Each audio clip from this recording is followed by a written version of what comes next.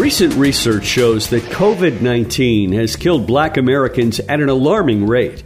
In addition, low-income Black households have been hit particularly hard in terms of job loss, economics, and in other ways. Joining us to discuss this is co-author of this study, Diana Enriquez, a doctoral candidate in Princeton's Department of Sociology.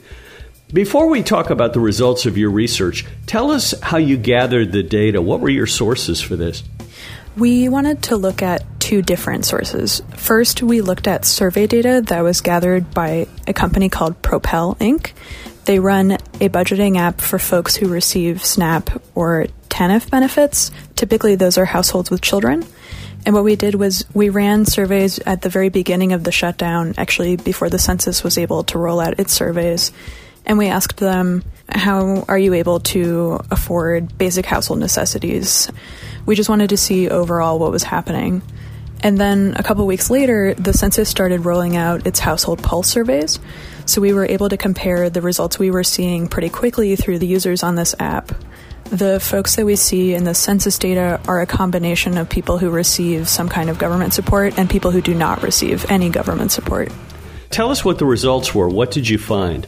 What was interesting was in our data from Propel, so the folks who do receive government support, we saw about 70% of households by the end of late May to June saying that they couldn't really afford basic food. They were going to food pantries or relying on friends and family, sometimes skipping meals. And a lot of these households have kids, so we were worrying a lot about what was happening with nutrition and hoping that something would happen to support them.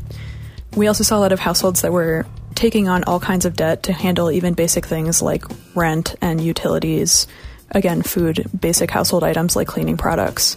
So the combination of these two types of debt, kind of nutrition debt and this financial debt for even basic household items, was really concerning.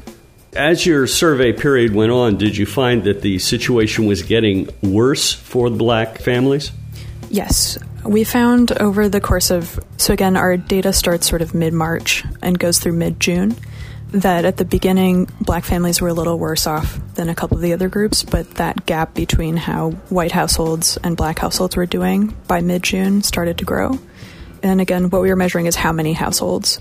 So we started to see more households in the Black community reporting issues. And we measured 4 big issues that could be coming up during this time. And the average overall was that households would report 2 problems. So maybe that was food security. Maybe that was we're worried we're going to lose our housing. It could have also been that we lost our jobs in the household, more than one person, or that we were taking on a lot of debt.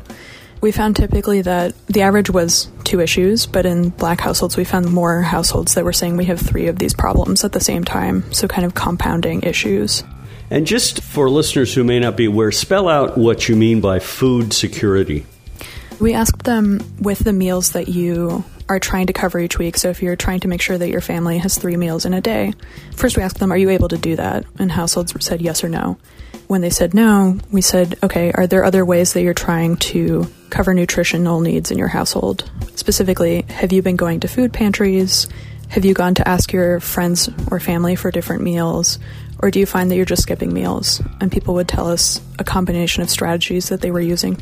These are really serious findings. Going forward from June, when your survey ended, do you think it's gotten worse for these families? I do, especially because in our survey period, we did see households start to get this first round of stimulus checks. Most of them received them sometime between April and May.